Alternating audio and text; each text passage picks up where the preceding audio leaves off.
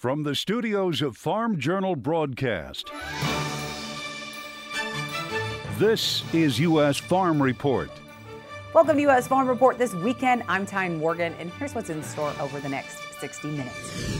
A fact-finding mission. We go into it with no preconceived notions in terms of what we will expect to find. A preview of the 2023 crop tour as the Midwest turns up the heat. Export demand still in troubled waters, but is a shift set to set sail. She didn't grow up on a farm, but now there's nowhere she'd rather be. So I say cultivate courage all the time, but really for me that is learning to do all these hard things. How this Kansas farm wife is helping cultivate courage with other women of ag. And in John's world, what's going on down south?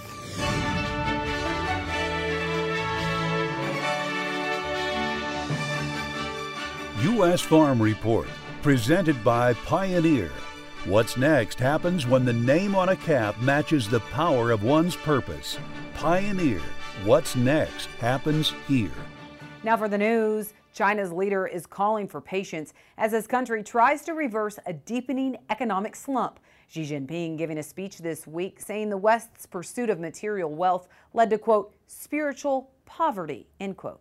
It comes after recent data showed consumer and factory activity further weakened last month, despite promises from the ruling Communist Party to support struggling entrepreneurs. Xi calling for China to, quote, build a socialist ideology with a strong cohesion, end quote, and to focus on long-term goals of improving education, healthcare, and food supplies. Their currency has now declined again.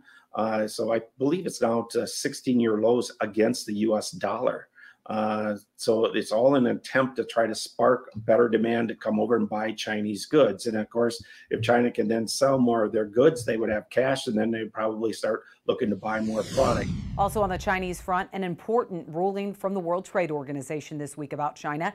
It says Beijing's decision regarding certain retaliatory tariffs against the U.S. were inconsistent with the organization's rules.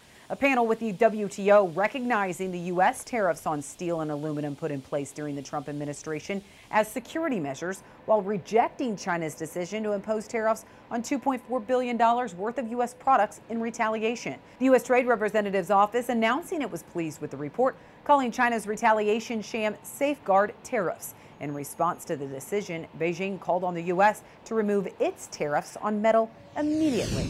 Also on the trade front, the battle over GMO corn with Mexico is now escalating. The U.S. Trade Representative's office announcing the U.S. is officially establishing a dispute settlement panel under the U.S.-Mexico-Canada agreement regarding Mexico's stance on biotech corn. Katherine Tai saying in a statement it's critical that Mexico eliminate its inconsistent biotechnology measures so that American farmers can continue to access the Mexican market. While Mexico bans GMO corn for humane consumption, it does allow it for animals. And the U.S. continues to argue Mexico's policy lacks scientific basis. Well, for the first time since Russia ended the Black Sea grain deal, a ship has departed the Ukrainian port of Odessa. Ukrainian officials say the Hong Kong-flagged ship had been stuck in port since February of last year. They say it's traveling through a temporary corridor. It's reported to be carrying more than 30,000 tons of cargo, including food products. But Russia appears to have renewed attacks on Ukrainian ports along the Danube River. Ukrainian officials say Russia is using drones to strike grain storage facilities in the country's southern Odessa region. Ukraine's Operational Command South said Russia hit the territory of one of the ports, destroying hangars with grain and ag machinery. Ukraine's Air Force reports it destroyed 13 drones in the area.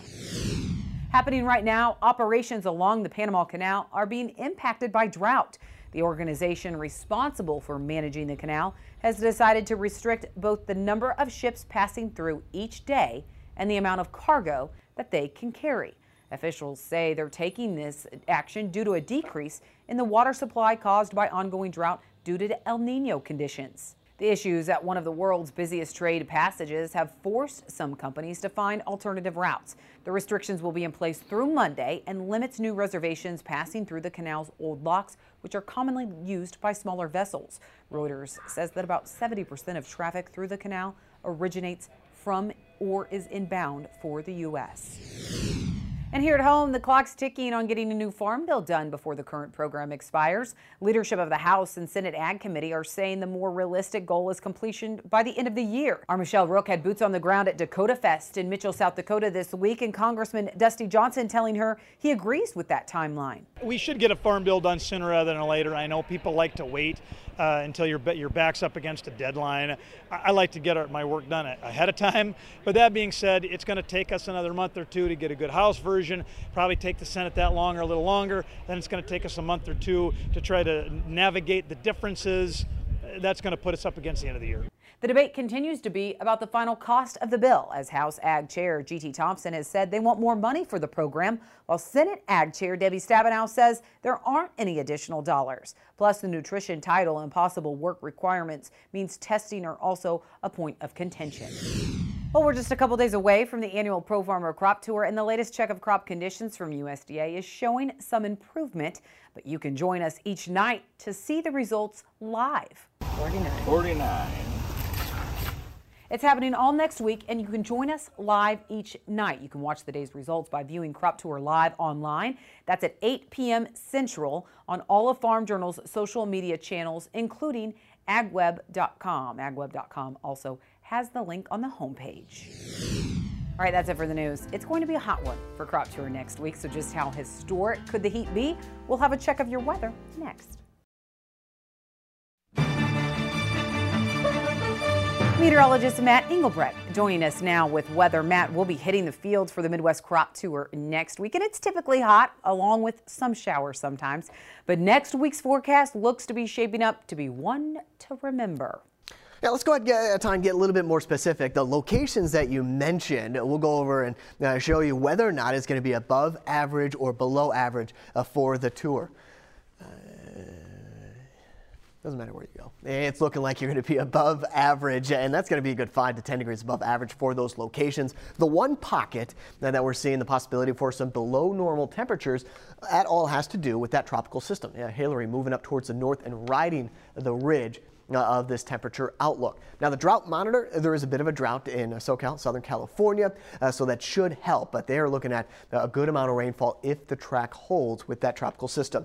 Still need some rain. We are not going to get it coming up not only this weekend, but next week. You basically have to go to the fringe of this high pressure back up here towards the north and up and across where we may see some showers. Also monitoring something else in the Gulf of Mexico that could provide some relief down here into Louisiana and Texas. We'll, of course, keep a very close eye on it. Still an extreme, if not exceptional drought showing up through portions of the United States. So we've been looking at this last couple of days. Last week, we were talking about this ridge of high pressure developing across the United States. And as we've talked about before, all the energy, including that tropical system, it can't go through the ridge, so it's actually steering, this ridge is steering this tropical system back up here to the north.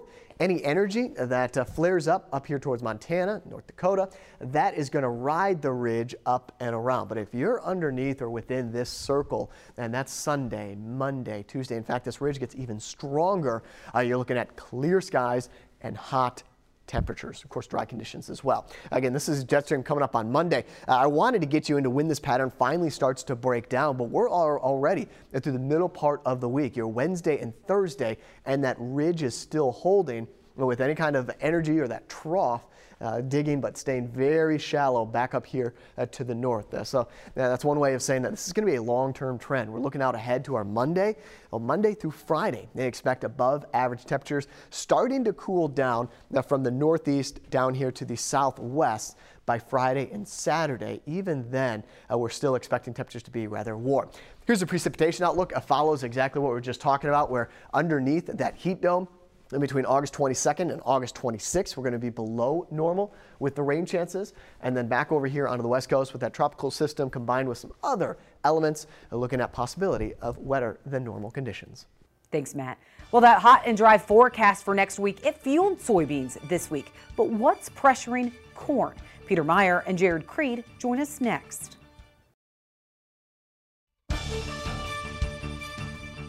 Welcome back to U.S. Farm Report this weekend. Peter Meyer and Jared Creed joining us. We're fresh off of USDA's August report. A lot of debate about yield, and is that already old news considering some of the weather that happened after? But when you look at the market action this week, Pete, is the market trading yield? No, I don't think it is trading yields. I mean, it might be trading yields a little bit in soybeans, given the fact that we have hot and dry conditions coming for the last 2 weeks of August. Our meteorological group says that there will maybe some moisture in September, but it's going to be hot and it's going to be dry, and it's going to be really hot next week during crop tour. What we see the market reacting to is the FSA data. So the FSA data is your certified acres. That was released about an hour after the crop production and WASDE reports last Friday. And there's as is typical in August, there's 1,000 different interpretations of the FSA data and what that means to corn and soybean acres. Yeah, so Jared, when you look at this FSA data, why are there so many interpretations today, and what is it that's causing such market chatter? In regards to the FSA data specifically, you have the chatter annually, but it's a process to work through. Right now, it's a bunch of estimations of what that FSA data suggests closer to the completion of all that data collected out in October and November. But at this point in time, I think there's a fairly reasonable expectation that you'll see corn acres expand to possibly 500,000 acres higher, and soybeans maybe flat to just a very small, modest increase. But as in regards to chatter, our corn market is not really needing additional corn acres at this moment. And perhaps that's just one more negative connotation that the corn market has to put up with at this point. Yeah, so Jared, as you're part of Pro Farmer Crop Tour next week, and you go out considering, we could have expanded corn acres, considering we just have this latest look at yield. What do you want to see on Crop Tour next week? And what do you think could traders be watching?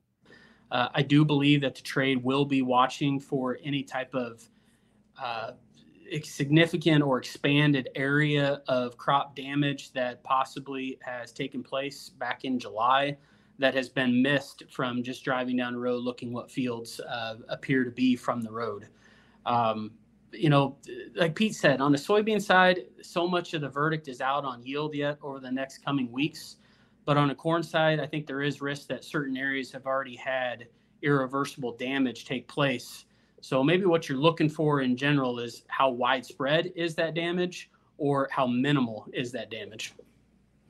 Pete, I know something you've been watching is these counter-seasonal moves when it comes to crop condition ratings. We have crop conditions improving. So next week, as we measure some of this yield potential on Crop Tour, which state do you think is going to be the most closely watched? Well, I think that Ohio and Indiana, kind of the verdict is supposed to be in. I don't think the verdict's in for Central Illinois, as far south as Decatur, and maybe even as far north as DeKalb. Maybe you just take the whole spine of the state, and you have to wonder. What we've seen is these spotty showers throughout the year, and there's been a lot of hit and miss. Regarding crop conditions time, you know what? If you want to trade crop conditions after July 30th for corn, good luck, because, even NASS just uses the crop conditions for corn into their calculations at the end of week 30, which would have been July 30th. Now, as Jared has suggested, the book on soybeans has not been written yet, and NASS will not look at crop conditions until week 34, which is actually the week next week at the end of Crop Tour. So what I want to see is how the soybeans are putting up with the heat from next week, how they developed. We've heard a lot of different stories about the fact that the plant structure was not great in soybeans. And then again, we hear stuff from some of the other areas, not necessarily in the Midwest and not where we go on Crop Tour in the Southeast, where the bean crop is enormous. And the corn crop's going to be very good as well. But as far as Crop Tour itself, I'm going to be looking at plant structure and then, and of course, obviously the amount of pods. Pete, real quick, less than 30 seconds, but based on USDA's yield estimates last week, based on your current yield estimates, I know that can change next week, but do you think USDA is too high or too low? I think they're a little bit too low in both. I'm around, or I shouldn't say I. We were around 176. We had an internal discussion yesterday. There were some people that wanted to push the number up to 177. USDA was at 175.1. We did a producer survey, and they came back at like 175.6, and they were pretty close to where the USDA were. We went in at 176 just to round it up. In soybeans, I think there's some potential there. We went into the report last week at 51. They came out at 50.9, and we're kind of edging that number up a little bit. I think this week we're probably around 51.5. Crop Tour data probably won't influence our yield estimates. All right, Peter, Jared, thank you so much. Trouble in the Panama Canal, is it impacting ag exports? We'll look at that coming up later on U.S. Farm Report. Registration is open for the 2023 Pro Farmer Crop Tour, August 21st through the 24th. Attend one of our nightly meetings or join online as we gain insight on the 2023 growing season. Visit profarmercroptour.com/register to select the stop nearest you.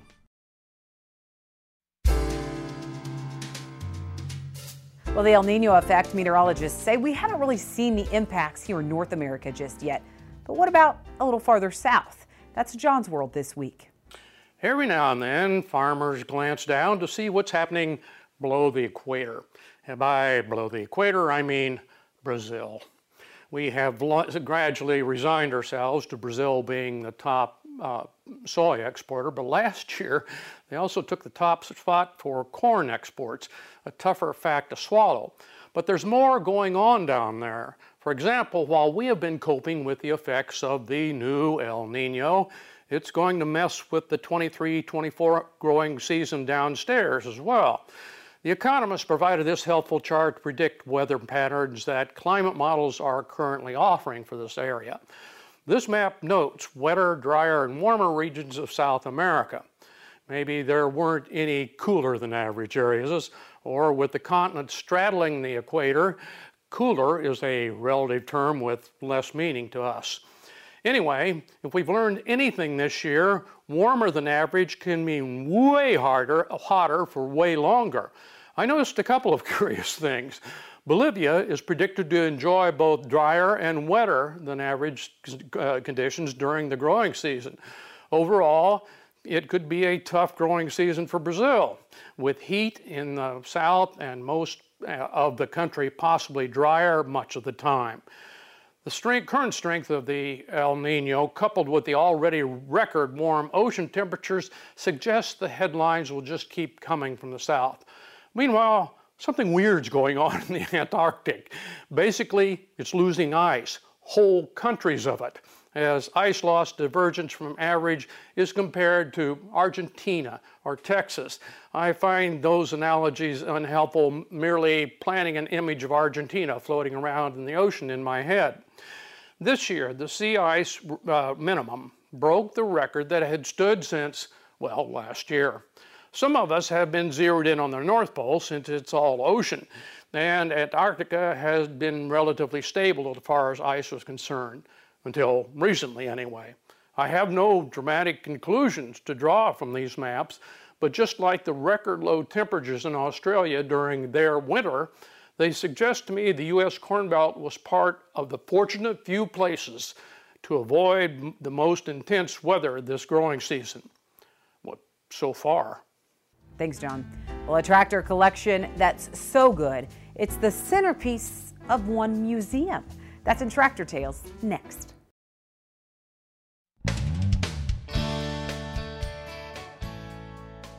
Hey folks, welcome back to Tractor Tales. This week we're Lubbock, Texas bound to check out the FiberMax Center of Discovery to check out an interesting collection. Well, Mr. Alan Brazel, which was one that really had the vision for this museum starting back in the late 69, 70. He was also a county commissioner of Lubbock County, 36 years, a former National FFA officer in 1947-48.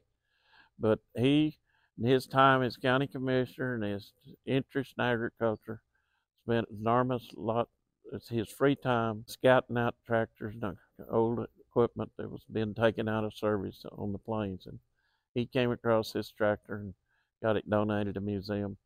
And one of our current members of the museum, restored this tractor in his farm shop.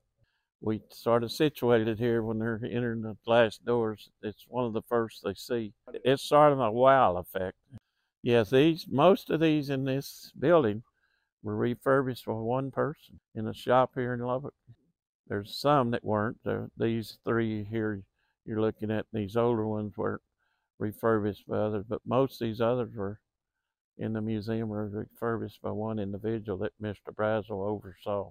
And this was restored by two of our volunteers, Red Rivers and Doyle McPherson, and they were restored in our facilities and did a great job. And they were way up in their years, in their 70s, when they did this for the museum. You'll see many items in here that was done by our volunteers. And this was restored by two of our faithful volunteers, which are deceased now. They had a lot to do with helping volunteer here and help advancement of the museum. I'd never seen one of these in my life until I got involved with the museum. Right up next, USDA's latest look at yield may already be old news, but in Northeast Iowa, drought is draining farmers' hopes for record yields. Just how bad is it? Well, that's our Farm Journal report next. U.S. Farm Report is produced and distributed by Farm Journal Broadcast.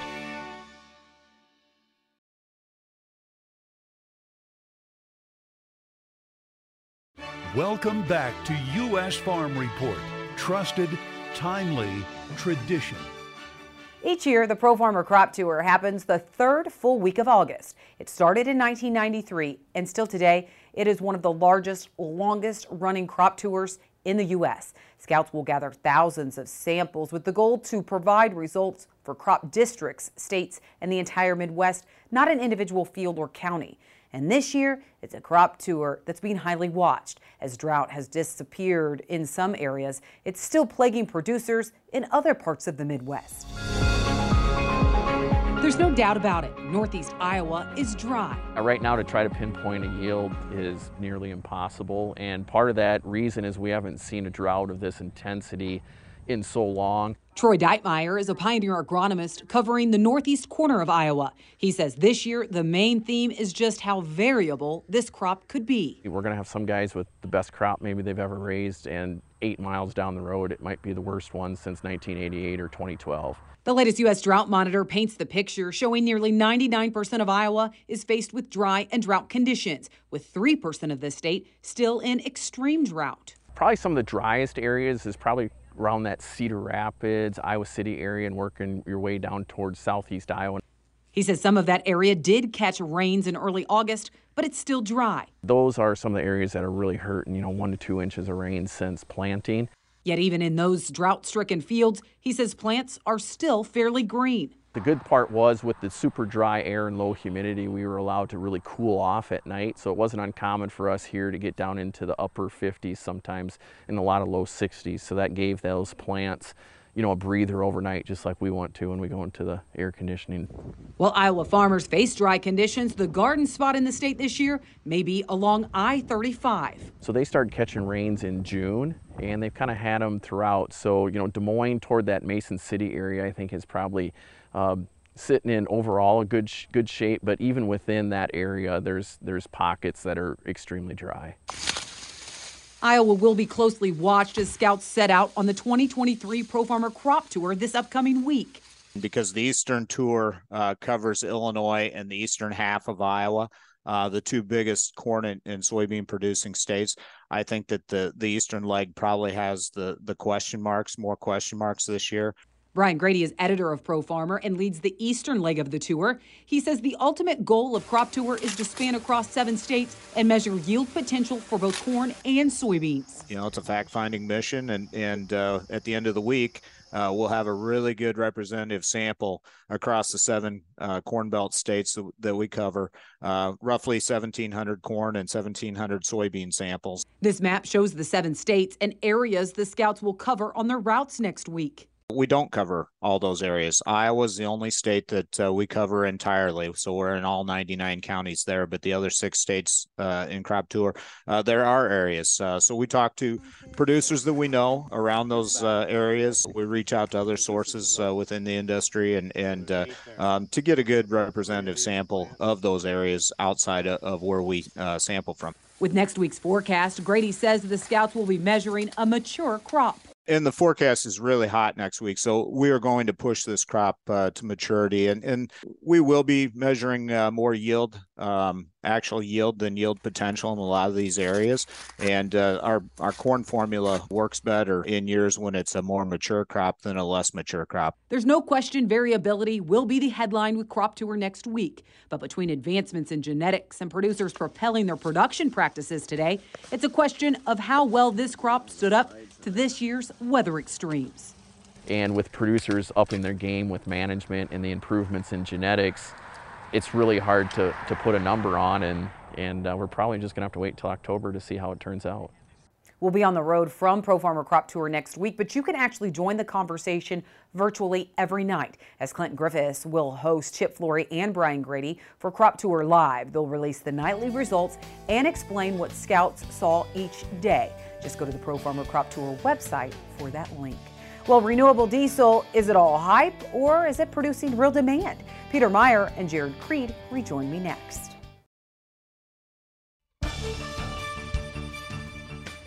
Welcome back to U.S. Farm Report this weekend. Jared Creed as well as Peter Meyer joining us. All right, Jared, we talked a lot about production, yield, FSA data. We talked all about that in the first roundtable. But now let's hit on demand. Demand has been a sore spot for the U.S. for quite some time. That story has not changed. Are we seeing any silver lining here? I don't know if you want to say that we have a silver lining to look forward to, but I do think the worst is maybe behind us or getting closer. It's an uphill battle to work through worldwide supplies, specifically out of Brazil, and the expectation of another large crop production coming out of both Brazil and Argentina this next spring and winter.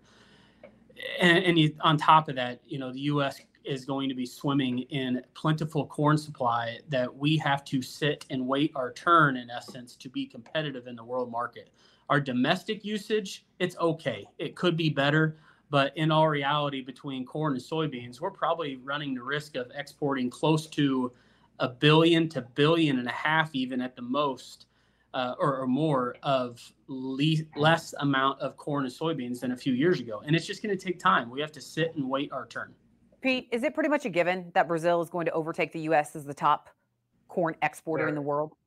They already have. They did last year, right? It's a scary scenario when you look at U.S. export demand.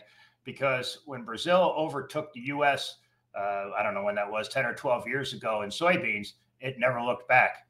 And now last year in the 22-23 marketing year, given the huge crop in Brazil last year, they overtook the U.S. And I think the USDA has us kind of getting closer to each other in the next year. We don't see that. We see Brazil just continuing to dominate the export market.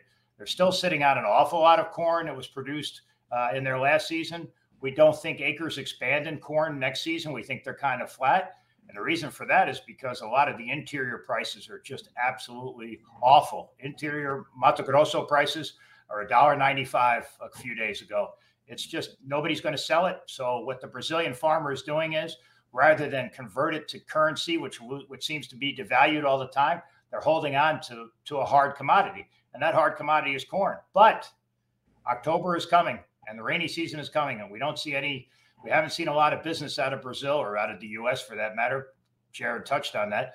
But the fact of the matter is that this corn has to move here within the next 6 to 8 weeks, in our opinion. So where else could the U.S. find new demand? It's probably wishful thinking that we have to have a crop situation unfold in Brazil and other parts of the world in order for our product to be competitive. As Pete mentioned, we are just flat out too expensive to the rest of the world. Domestic demand is going to take time to rebuild the cattle herd.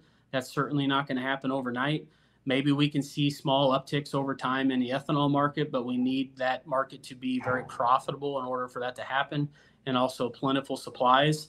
The struggle with both corn and beans is flat out that we probably just need to get cheaper first before we experience any type of significant demand increase. And that's kind of, the economics 101. We've been through a couple years of high prices.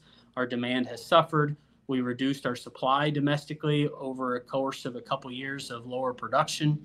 And now we're facing the repercussions of the high price environment that we're slowly coming out of. Pete, I'll never forget it. 2 years ago on Crop Tour, you started this conversation about sustainable aviation fuel, renewable diesel, looking at as a possible new avenue for demand. Have we seen that come to fruition like you expected? On the sustainable aviation fuel, not yet, but we just saw another notification that ADM has signed a deal to provide ethanol to turn alcohol into jet. We think that alcohol to jet is probably going to be the future, so that implies more ethanol required.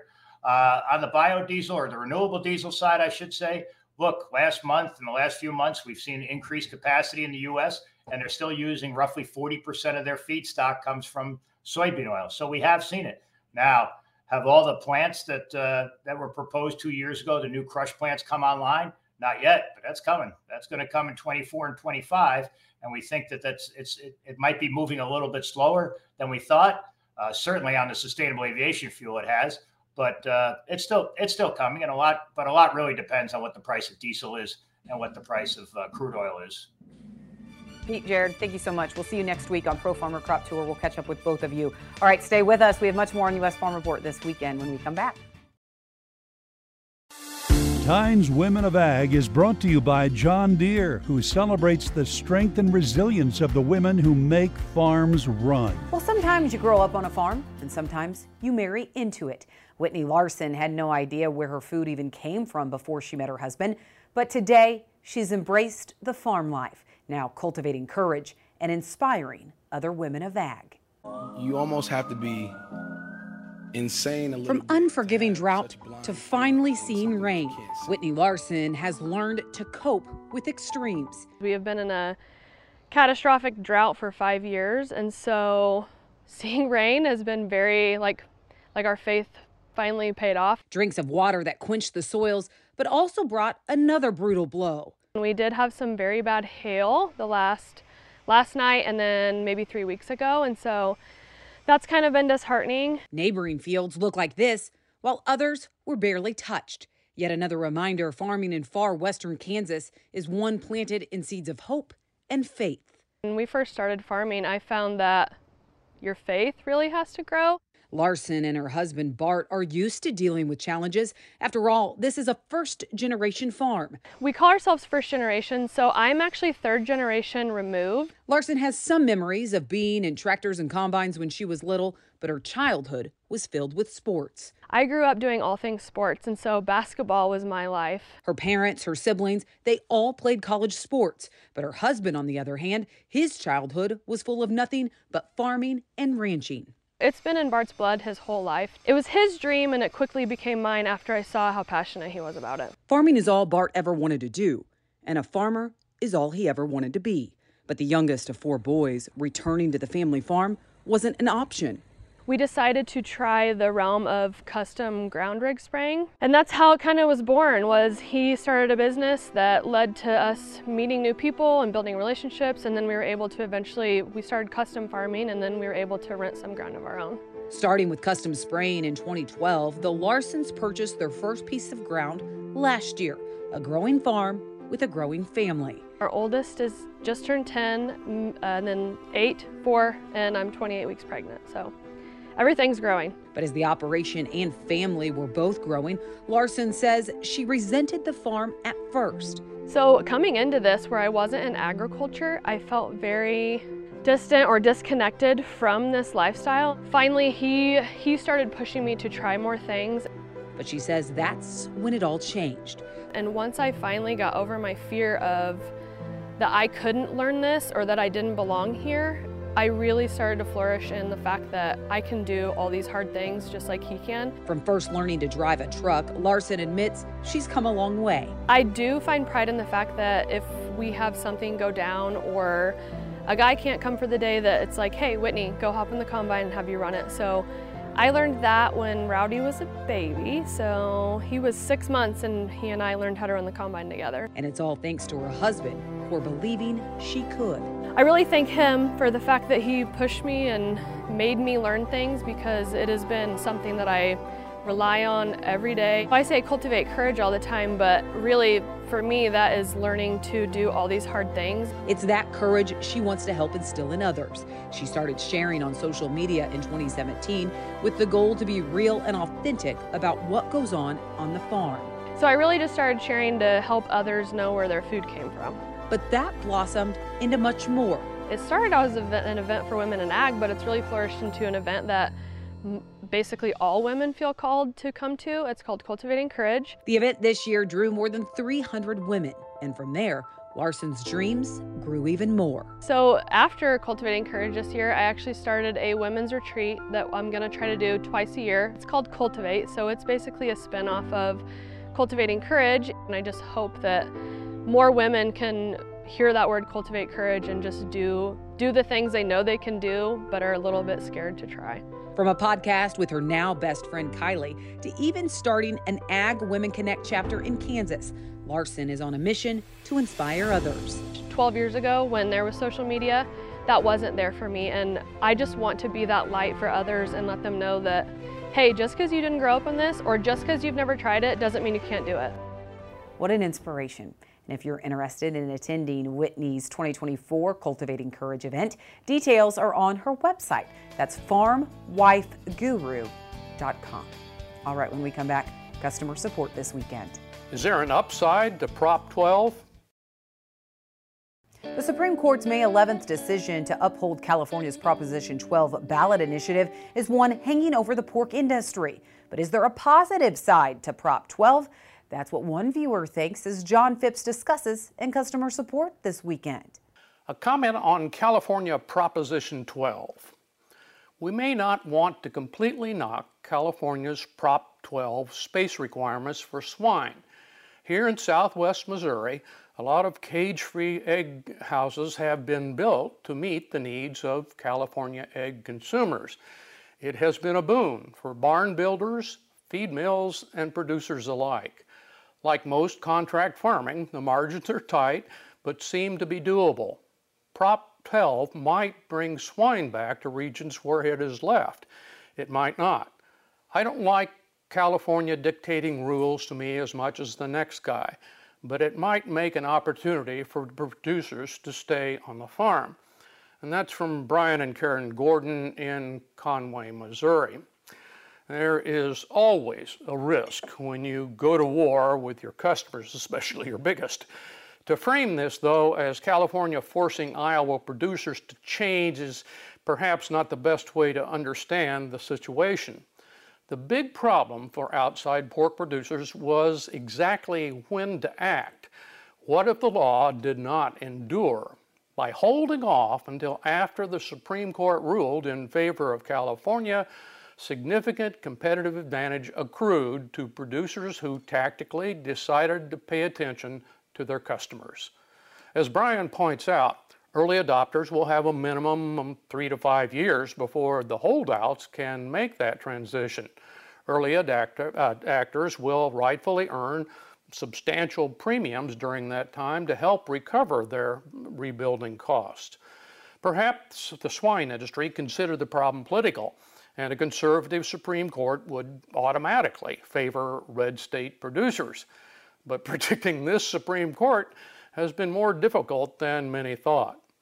Curiously, neither animal welfare advocates nor the pork industry highlighted the fact that 42% of pork sold in California is not subject to the welfare standard, just whole, uncooked products. The scope of the ban is then much less than the headlines. Meanwhile, every swine and egg producer who rebuilds to meet California standards adds to a growing advocacy group to maintain those new standards. Moreover, other states will likely add this market rule with similar legislation. Prop 12 will add significant cost to outside producers, but as the Gordons point out, this regulation can also be a legitimate business opportunity.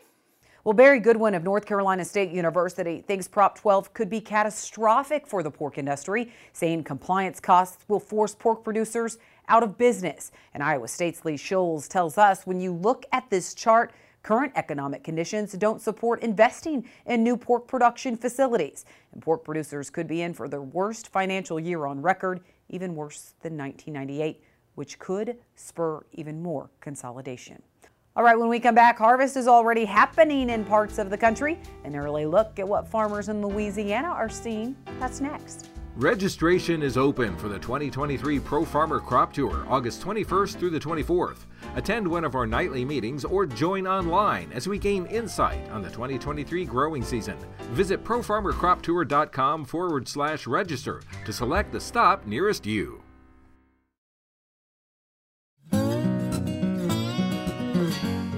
Well, one state not covered on Crop Tour every year, Louisiana, and it has been hot, it has been dry, but our crew hit the fields this week to see how crop conditions are holding up despite the heat. Overall, the crop's looking okay. Despite this heat wave that we're in, we're able to keep water on about 90% of our acreage. So it's been looking okay with the pesticide control. We was able to spray in time, so everything's looking all right.